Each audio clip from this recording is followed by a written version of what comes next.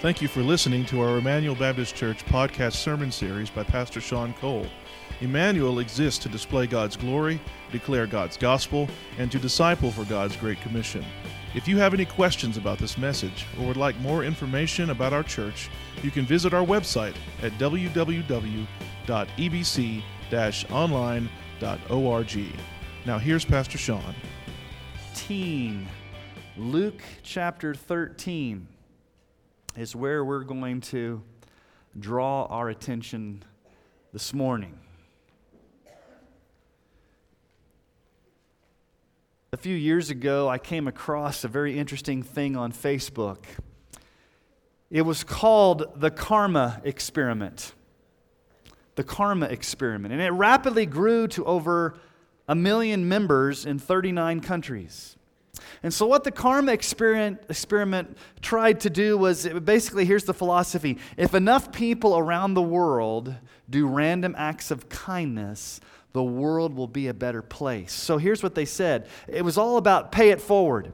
You kind of pay it forward an act of kindness. And so the reason why it was called the Karma Experiment was because everything was based upon karma. Now, what's karma? Karma is basically cosmic cause and effect. And so here's what karma says. I need to do a lot of good things.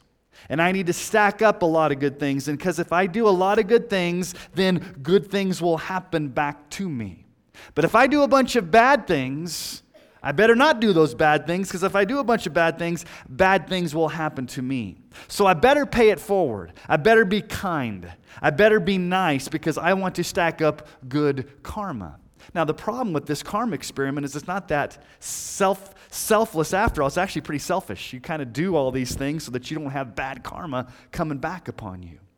And sadly, many Christians operate on this concept of karma. You may not even know that you operate on this concept of karma. It's this pervasive mentality in our culture that if I do good things, then good things will happen to me. If I do bad things, then bad things will happen to me. So I better do good things so good things will happen to me. I don't want to do bad things so bad things don't happen to me. But let me ask you a question. What if you do all the good things and something bad happens to you? What happens if you go to church every Sunday and you read your Bible every day and you pay your tithes and your offerings and you help the proverbial old lady across the street and you do all these good things and then something bad happens to you? There are two major types of evil in this world. The first type of evil is what we call moral evil. This is the type of evil where one person perpetrates evil against another person. Genocide, slavery, rape, child abuse, murder. It's moral evil. One person committing evil against another person. That's one type of evil we see in the world. Now there's a second type of evil, not necessarily evil, but maybe bad, and it's like a natural disaster. That's a second type of bad or evil, like a tornado or a tsunami or a hurricane or an earthquake that comes in and wipes out a village. It's not necessarily humans inflicting evil on other humans. It's just a product of living in a fallen world where nature takes its course and causes things to happen. And so in our passage of Scripture today, the crowds come and alert Jesus. They give him a newsflash about these two types of evil, a moral evil and a natural disaster. And it's very interesting how Jesus responds. It actually may shock you and surprise you. What he says and what he doesn't say. So let's read this account together in Luke chapter 13.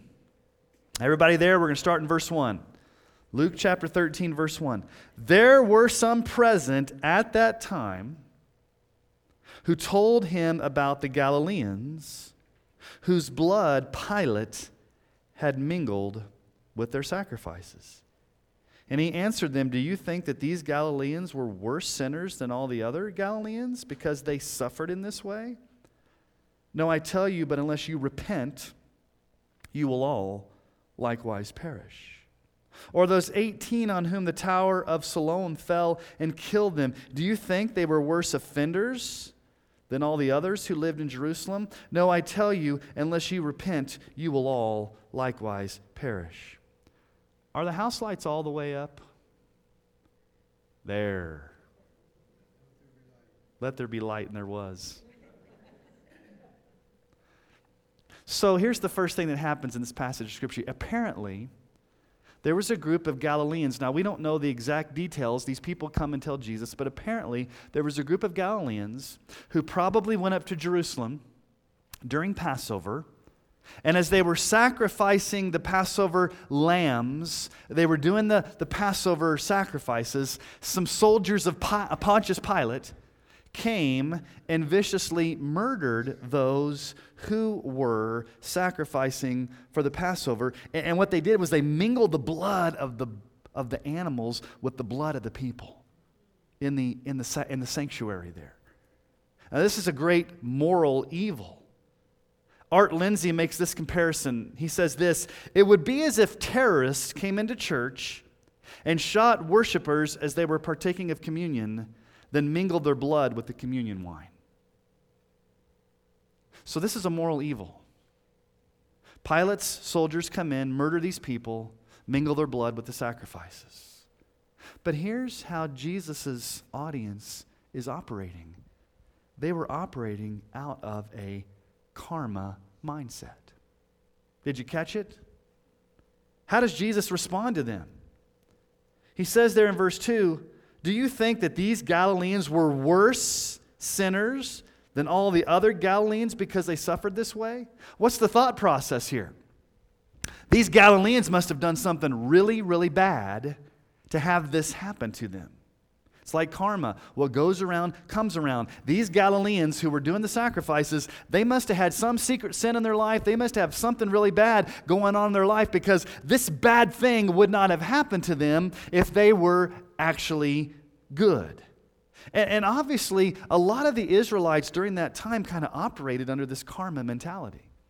Remember Job's friends? They were good friends, weren't they, when Job was suffering? In Job 4:7, they came to him and said, remember, who that was innocent ever perished? Or were the upright ever cut off? In other words, if you're not a sinner, you're never going to suffer. The innocent never perish. Nothing bad ever happens to the person who's upright. Now, we know by experience that's not true. But it's kind of this karma attitude. If you do good things will happen to you. If you do bad things will happen to you. Remember about the man that was blind from birth and his disciples in John chapter 9, verses 1 through 3. As he passed by, he saw a man blind from birth, and his disciples asked him, Rabbi, who sinned, this man or his parents, that he was born blind? And Jesus answered, it was not this man that sinned or his parents, but that the works of God might be displayed in him. This guy's not suffering for some sin. It's just the way things are in a fallen world. And so Jesus goes right to the heart of this karma mentality. And it's very interesting what he says to them. What does he say to them? Verse 3. No, I tell you, unless you repent, you will all likewise perish. Now that kind of sounds insensitive, Jesus. That's kind of cold, Jesus. Wouldn't you expect Jesus to say something like, well, let's stop and pray for the families of those that suffered. We need to pray for the families. Or maybe Jesus would have stopped and said, you know, Pilate's a really evil dictator. Pilate's a really evil man. He needs to be ousted. Why call them to repentance at such a time as this, in the middle of a tragedy, in the middle of this moral evil? Now, these people are riled up. They're excited. They're passionate. This is an evil. This is a moral evil. They're emotionally charged.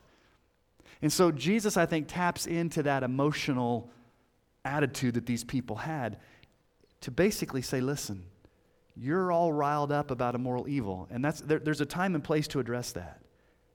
But I want you to think about you. I want you to evaluate your own life. I want you to think about your repentance. Do you think these Galileans were worse than the other Galileans? No. But unless you repent, you'll likewise perish. Jesus, that's not the answer we expected. Here's a moral evil that's been perpetrated, and you're telling people to repent. What's going on here? Okay, that's the first evil that happens, a moral evil. Now, the next is more of a natural disaster, more of a building accident, a construction accident.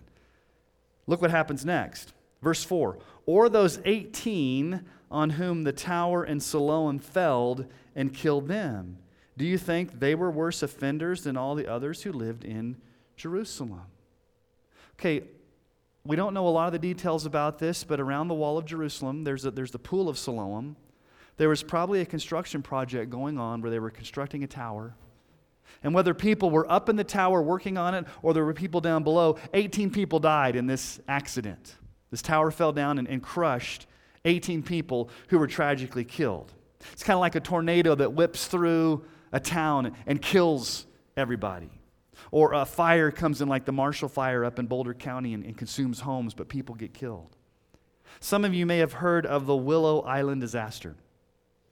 The Willow Island disaster, it was a collapse of a cooling tower. It was at a power station in West Virginia, and it happened back in 1978. Here's the problem. It was a 166-foot tower, but they did not wait long enough for the concrete to cure. And they went up in that tower the next day. 51 construction workers died. Everyone that went up there. It came toppling down. It's thought to be the deadliest construction accident in U.S. history. And so, again, you may think, well, Jesus is being insensitive here. He's not addressing the tower that fell. He's not addressing the victims here. Why is he talking about repentance? And then to make matters even more perplexing, notice what he says there. In verse 4, did you catch it? If you read carefully, you caught it. Or those 18 on whom the tower in Siloam fell and killed them. Do you think they were worse offenders than all the others who lived in Jerusalem? Now, why does Jesus use the term offenders? This word means debtors. What does Jesus assume? Jesus assumes that every single person is guilty before a holy God. Every single person's guilty. There's no quote-unquote innocent person. All persons who've ever lived are offenders because all have sinned and fall short of the glory of God. There's no quote-unquote innocent person who's ever lived. Everybody's guilty for their sins. And notice what Jesus says again. Verse 5, no, I tell you, unless you repent, you will likewise perish. Okay, two events. Same answer. What's Jesus driving home to his audience? Here's what he's trying to say, or here's what he's saying. When a moral evil happens, or a natural disaster happens, or something catastrophic or bad happens, yes, it's appropriate to grieve. Yes, it's appropriate to pray. Yes, it's appropriate for our hearts to go out. But Jesus' point is this. When things like this happen, it should cause us to evaluate our lives. And say things like, what if that had happened to me? Do I know where I'm going if I were to die? Am I right with God? Where's my eternal destiny? How are things between me and the Lord? Have I truly repented? You see, when things bad happen, yes, our hearts go out to people, but Jesus is saying one of the first instincts is to evaluate yourself and say, now wait a minute, that could have very easily happened to me. Am I ready to meet my Maker? Am I right with the Lord? And so Jesus brings up two very important questions. First question, what does it mean to perish? Second question, what does it mean to repent? Because Jesus says, he says it twice, unless you repent, you will likewise perish. Okay, let's address perish. What does it mean to perish? Perish does not merely mean that you're just going to die. That's not what the original word there in the original language means. The word perish means to suffer in hell. That's what the word perish means. When you see perish in the New Testament, it means to suffer in hell, to suffer the wrath of God, to suffer eternal conscious torment in hell, to perish. Remember last week, what was Jesus' point last week in chapter 12? Remember, he tells that parable. Settle your accounts quickly with God. Make peace with God before it's too late. Just back up. Back up to what we looked at last week. Verse 57, back in chapter 12. Why do you not judge for yourselves what is right? As you go with your accuser before the magistrate, make an effort to settle with him on the way, lest he drag you to the judge, and the judge hand you over to the officer, and the officer puts you in prison. I tell you, you will never get out until you've paid the very last penny. Jesus' point last week was, you need to settle account with God before it's too late, because if it's too late, you'll be in hell and there's no way out. And so Jesus is carrying on this theme of if you don't repent, you will perish. You'll be put in the prison cell of hell and you'll never get out. So that's what it means to perish. But let's ask the second question. What does it mean to repent? Jesus says it twice. Unless you repent, you will likewise perish. The Greek word for repent means to have a change of mind and a change of heart that leads you to an outward confession of faith in Christ. A turning, 180-degree turning away from sin and toward Christ. Thomas Watson has the best definition. I haven't found one better than Thomas Watson. He's written a book called The Doctrine of Repentance. He says, repentance is a grace of God's Spirit whereby a sinner is inwardly humbled and visibly reformed. You're inwardly humbled, but it's visible reformation. People can see it. Listen to Emmanuel's Confession of Faith. How do we define repentance here at Emmanuel? This saving repentance is God's grace, whereby sinners are made sensible of the manifold evils of their sin by the Holy Spirit. By faith in Christ, they humble themselves with godly sorrow, detesting their sin, praying for pardon and strength of grace, with the purpose endeavor by the grace of the Spirit to turn from their sin and walk before God in a manner well-pleasing in all things. Repentance is to be continued through the whole course of our lives. Repentance is one of those confusing things. We use the word repent. Repent. Jesus says it here, repent. So what does it mean to repent? Let me give you 3 aspects of repentance. I think this will be helpful to you when you think about the word that's used in the Scriptures, the Greek word for repentance, and then how it's used throughout the Bible. So what are the 3 main issues revolved in repentance? Well, first, repentance involves a change of mind. That's really what the Greek word means, a change of mind where you actually confess your sins. It's a change of mind. In other words, it means you know you've sinned. You have knowledge that you've sinned. Your mind has been changed that you're a sinner, and you actually confess that sin. You've had a mind change. David says in Psalm 32:5, I acknowledged my sin to you. I did not cover my iniquity. I said, I will confess my transgression to the Lord, and you forgave the iniquity of my sin. It means to acknowledge your sin, to know you've sinned, and to confess that sin. Proverbs 28:13, whoever conceals his transgressions will not prosper, but he who confesses and forsakes them will obtain mercy. It means you don't hide your sin. It means you don't excuse your sin. It means that you come to that point where you have knowledge in your head, in your mind, that you have sinned. And your mind changes. The Spirit of God does this work in you, and then you confess that sin. You own up to that sin. You acknowledge that sin. You don't hide that sin. And you're not generic. We become very generic in our confession of sin. Lord, please forgive me for my sins. Well, what particular sins did you commit today? Lord, please forgive me for, and then fill in the blank. We can be very generic with our confession, but no, it's a specific confession of known sin. So first of all, it's a change of mind. But second, repentance involves a change of heart, where we're contrite over our sins. You have your mind has been opened by the Spirit that it actually is sin, and you acknowledge that sin, but it's also a change of heart. You feel sorrow for that sin. You feel contrition over that sin. You are broken over that sin. Listen to what Martin Luther said. In repentance, there must be a deep hurt if the old man is to be put off. When lightning strikes a tree or a man, it does two things at once. It rends the tree and swiftly slays the man. But it also turns the face of the dead man and the broken branches of the tree itself toward heaven. It may be painful to be struck by lightning, but where do you end up? On your back, and you look up and you're like, oh, okay. I've been thrown to the ground, but I'm looking to heaven for forgiveness. It's a rending of your heart.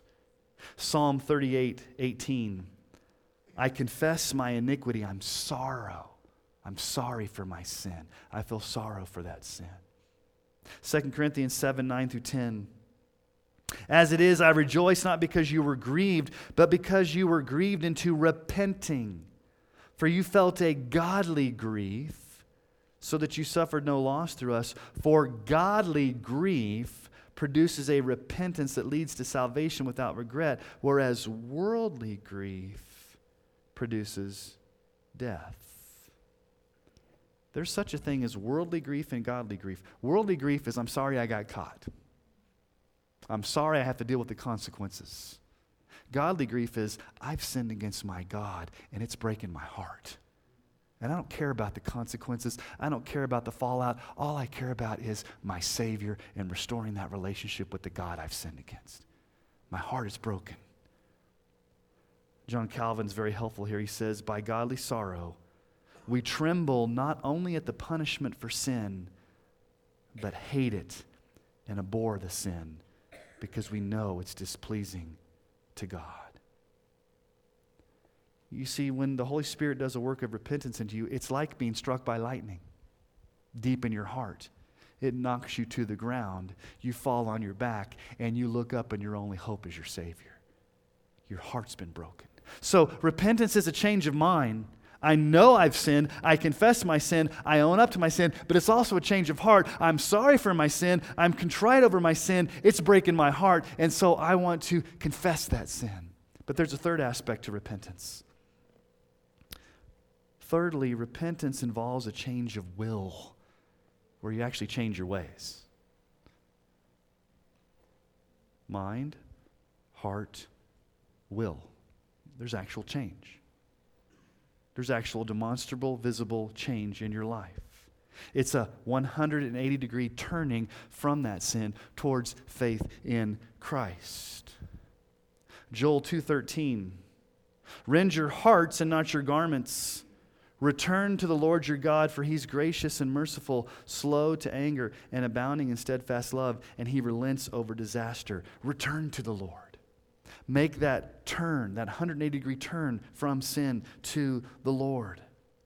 1 Thessalonians 1:9, for they themselves report concerning us the kind of reception we had among you, how you turned to God from idols to serve the living and true God.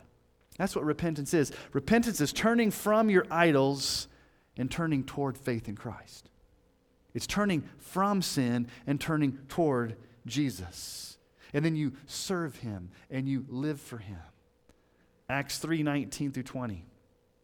Repent, therefore, and turn back, that your sins may be blotted out, that times of refreshing may come from the presence of the Lord, that he may send the Christ appointed for you, Jesus.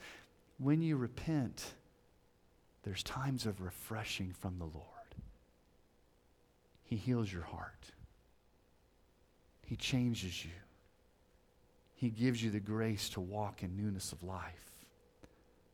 And we also need to remember that repentance is a lifelong process. Richard Owen Roberts says, true repentance is not a single act, but a continual attitude. It's a lifestyle of repenting. We're always repenting. We're always confessing. We're always owning up to our sin. So the main point of verses 1-5 is pretty easy. Repent, or you will likewise perish. When a moral evil or a natural disaster happens, Jesus is saying, yes, these are very tragic things. He doesn't comment upon those. What he's really getting to is your heart, basically making you think to yourself, what if that was me? Am I ready? Am I ready to go to heaven? Have I settled my accounts with the Lord? Have I truly repented? Am I right with God? If not, you will perish. which means you will spend eternity in hell away from the living God. Now, he further illustrates repentance by telling a parable. The parable of the barren fig tree. So let's keep reading, because this is directly on the heels of talking about repentance, and Jesus illustrates it for us. So let's look at verse 6 and following. He told this parable. Now remember, a parable is a little story, not necessarily a true story, but Jesus makes up a story to prove a point here. A man had a fig tree planted in his vineyard, and he came seeking fruit on it and found none. And he said to the vine dresser, "Look, for 3 years now I've come seeking fruit on this fig tree, and I find none. Cut it down. Why should it use up the ground?" And he answered him, "Sir, let it alone this year also until I dig around it and put on manure. Then it should bear fruit next year, well and good. But if not, you can cut it down." Now, in the immediate context here, I think Jesus is talking somewhat about the nation of Israel. Because the nation of Israel was often called God's choice vine, the vineyard of God. God's vineyard. And oftentimes when God brought judgment upon Israel in the Old Testament, it was often talking about destroying the vineyard.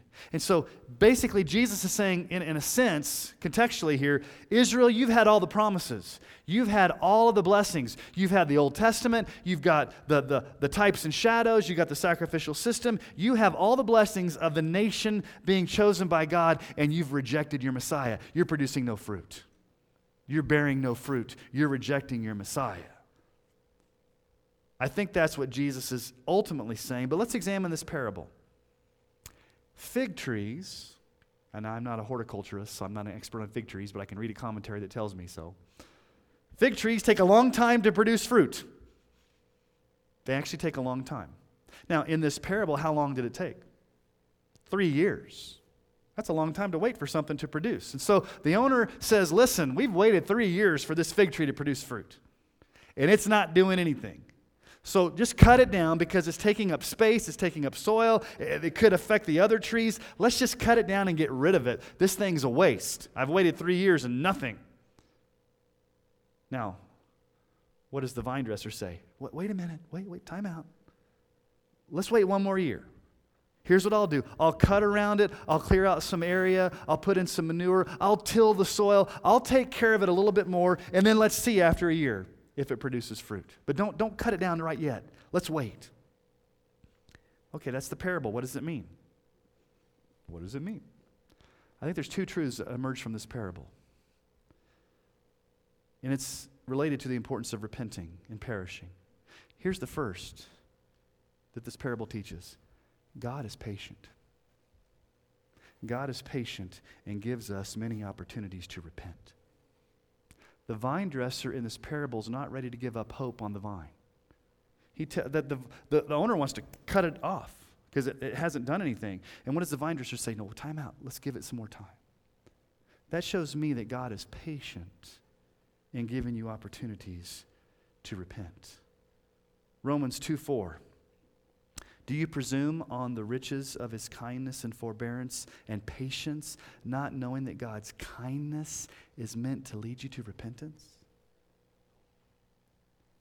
God is showing people kindness and patience by giving them many opportunities to repent before he cuts them off.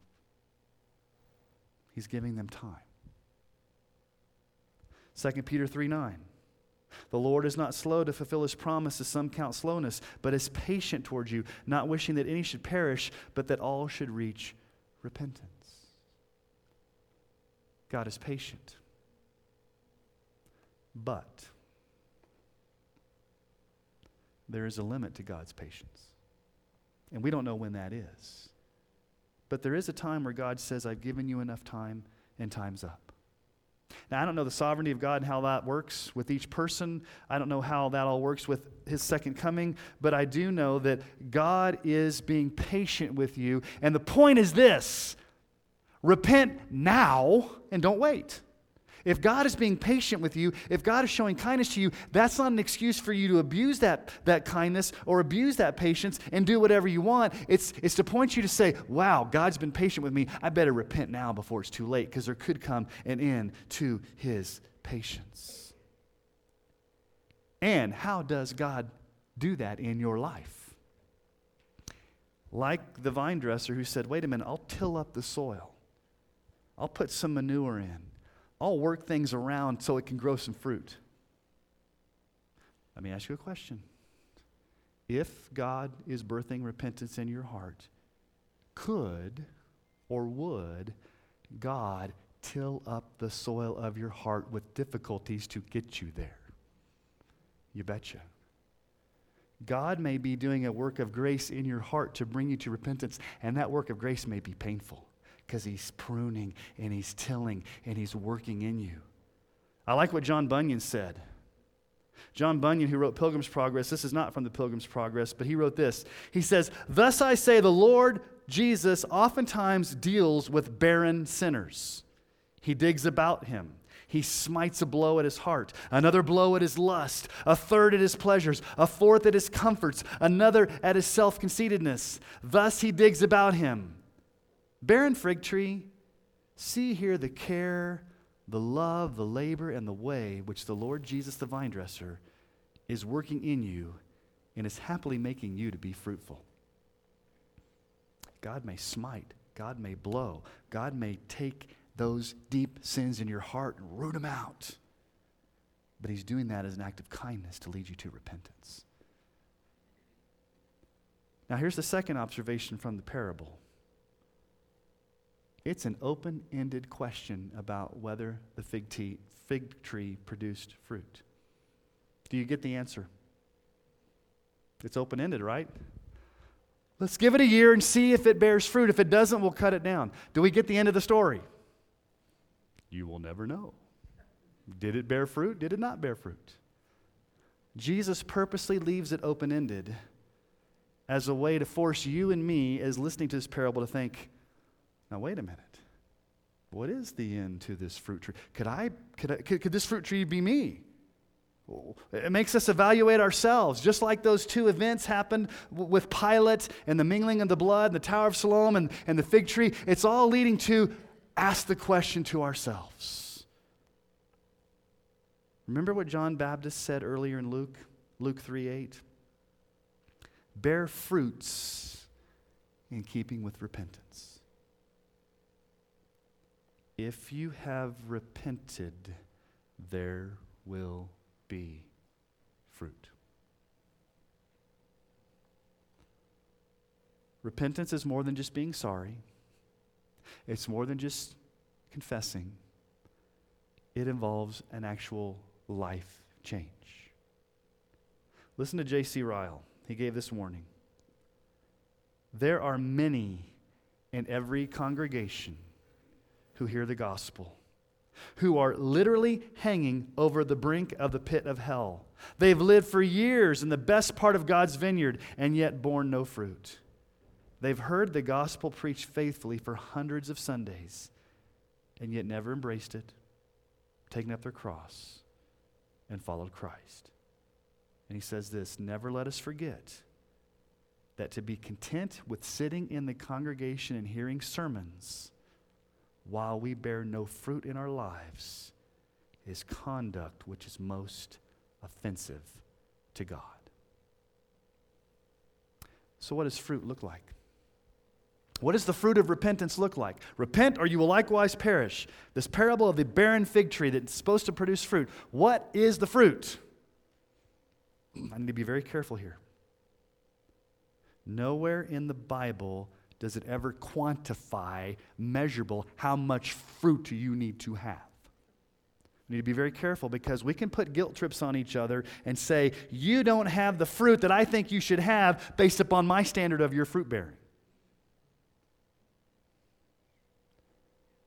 You haven't done enough quiet times, is the way I've done them.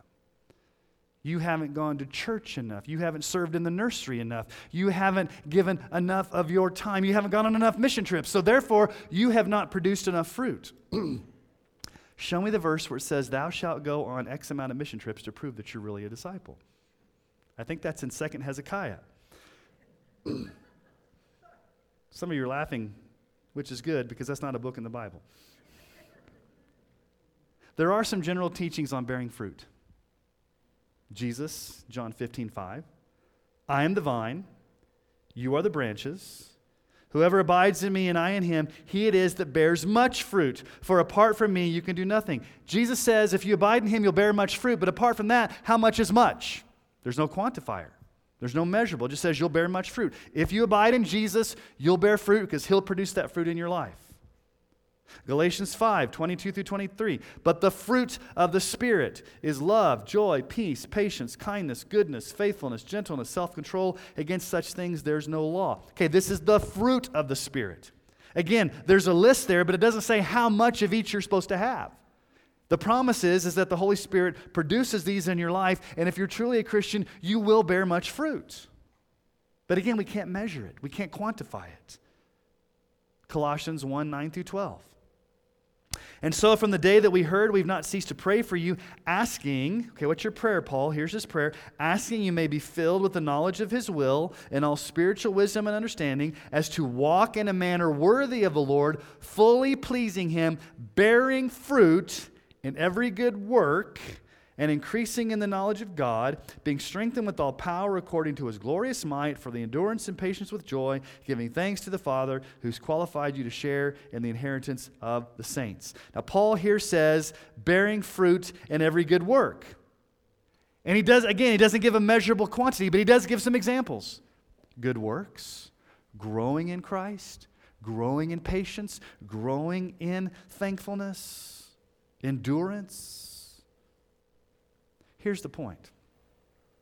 Repentance will bring forth fruit. God will bear the fruit in your life, and there will be fruit. How much? And to what degree? And how we compare ourselves to others? The Bible says very little. Now, with that being said, let me say this. If there is no demonstrable fruit in your life at all, like after 3 years, there's nothing. I'm not saying 3 years, but I'm just saying based upon the parable. If you claim to be a Christian and there's nothing there, you may need to ask the very hard question, have I truly repented? Am I truly saved? Because if you are truly saved, you will bear fruit in keeping with repentance. So what's Jesus' bottom line here? Repent. And repent quickly. God is patient. God gives you a second chance, but there may come a time when it's too late. Unless you repent, you'll likewise perish. Repent now, and bear fruit in keeping with repentance. It's Jesus' point. What's the outcome? What's the consequence if you don't repent? You'll perish.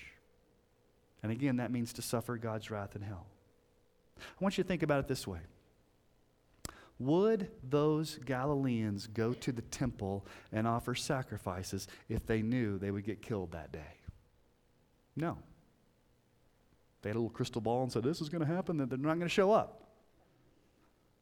Would those that were at the Tower of Siloam, would they have gone and worked on that or been around that if they knew that day that tower was going to fall on them? No, they wouldn't have gone. They would not have gone if they knew beforehand. And tragically and sadly, they were a product of a moral evil and a natural disaster. But let's talk about you. You and I are not in the dark. We know there's a day of judgment. We know there's a final day when it's going to be too late. We know that if you don't repent, you'll perish. So what has God done to you and to me? God sent his only Son, Jesus Christ, to die on the cross so that we would avoid perishing. What's the most famous verse in the Bible? John 3:16. For God so loved the world that he gave his only Son, that whoever believes in him should not, what? Perish. And again, that doesn't mean you're just going to die.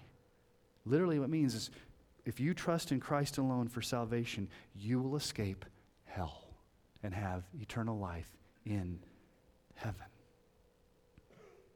Isaiah 55:7. Let the wicked forsake his way. Let the unrighteous man his thoughts, let him return to the Lord, that he may have compassion on him, and to our God, for he will abundantly pardon. Let the wicked forsake his way. It's a change of way. Repentance is changing your ways. It's changing your lifestyle. Let the unrighteous man change his thoughts. Repentance is a change of thought. Let him return to the Lord. Turn from sin and turn to the Lord. And here's the promise. When you repent, what do you find in your Lord? The Lord may have compassion, and he will abundantly pardon. Repentance is not meant to scare you. Yes, unless you repent, you will likewise perish. But let me just say this. The flip side of that is, if you repent, you will find Jesus' arms wide open. And he will receive you, and he will love you, and he will accept you, and he will abundantly pardon you forever. So I'd be like Jesus. What are you waiting for? If you haven't repented, do it now. Do it quickly, or you will likewise perish. Let's bow our heads and pray this morning. Thankful that you are a God of compassion. You are a God of mercy. You are a God that will abundantly pardon. And all throughout the Scriptures, we're called to repent, to turn from our sins, to turn toward you. And Lord, there may be some in this room today that have never done that for the very first time. They know for their entire lives up to this point, they've been living in sin, they've been living for themselves, they've been living in selfishness, and they've never turned from that. They never confessed it. They never felt that deep in their heart, that hatred, that anguish over their sin. Lord, would today be the day that you grant them repentance and they turn? For the very first time, Lord, would you save those in this room that have never repented and trusted in you? But Lord, we also know repentance is a lifetime. It's an ongoing attitude. And so Lord, for those of us who are believers, Lord, help us to have that ongoing attitude of repentance. To keep short accounts with you, Lord. To quickly confess our sin. To be grieved over our sin. And help us to always remember the gospel promise that you abundantly pardon. That you forgive.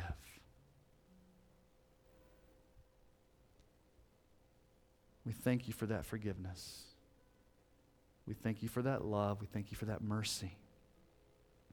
Lord, help us remember that your kindness and your patience is meant to lead us to repentance. Not to continue in sin, but to run to you. As we sang earlier, run to the Father. May we in our hearts at this time run to the loving embrace of the Father and find his arms open wide. All because he sent his son Jesus so that no one would perish but have eternal life if we believe. Thank you, Lord, for your love. We want to leave here amazed by your love for sinners. Grant us that repentance to turn from sin and trust in you. And we ask this in Jesus' name. Amen.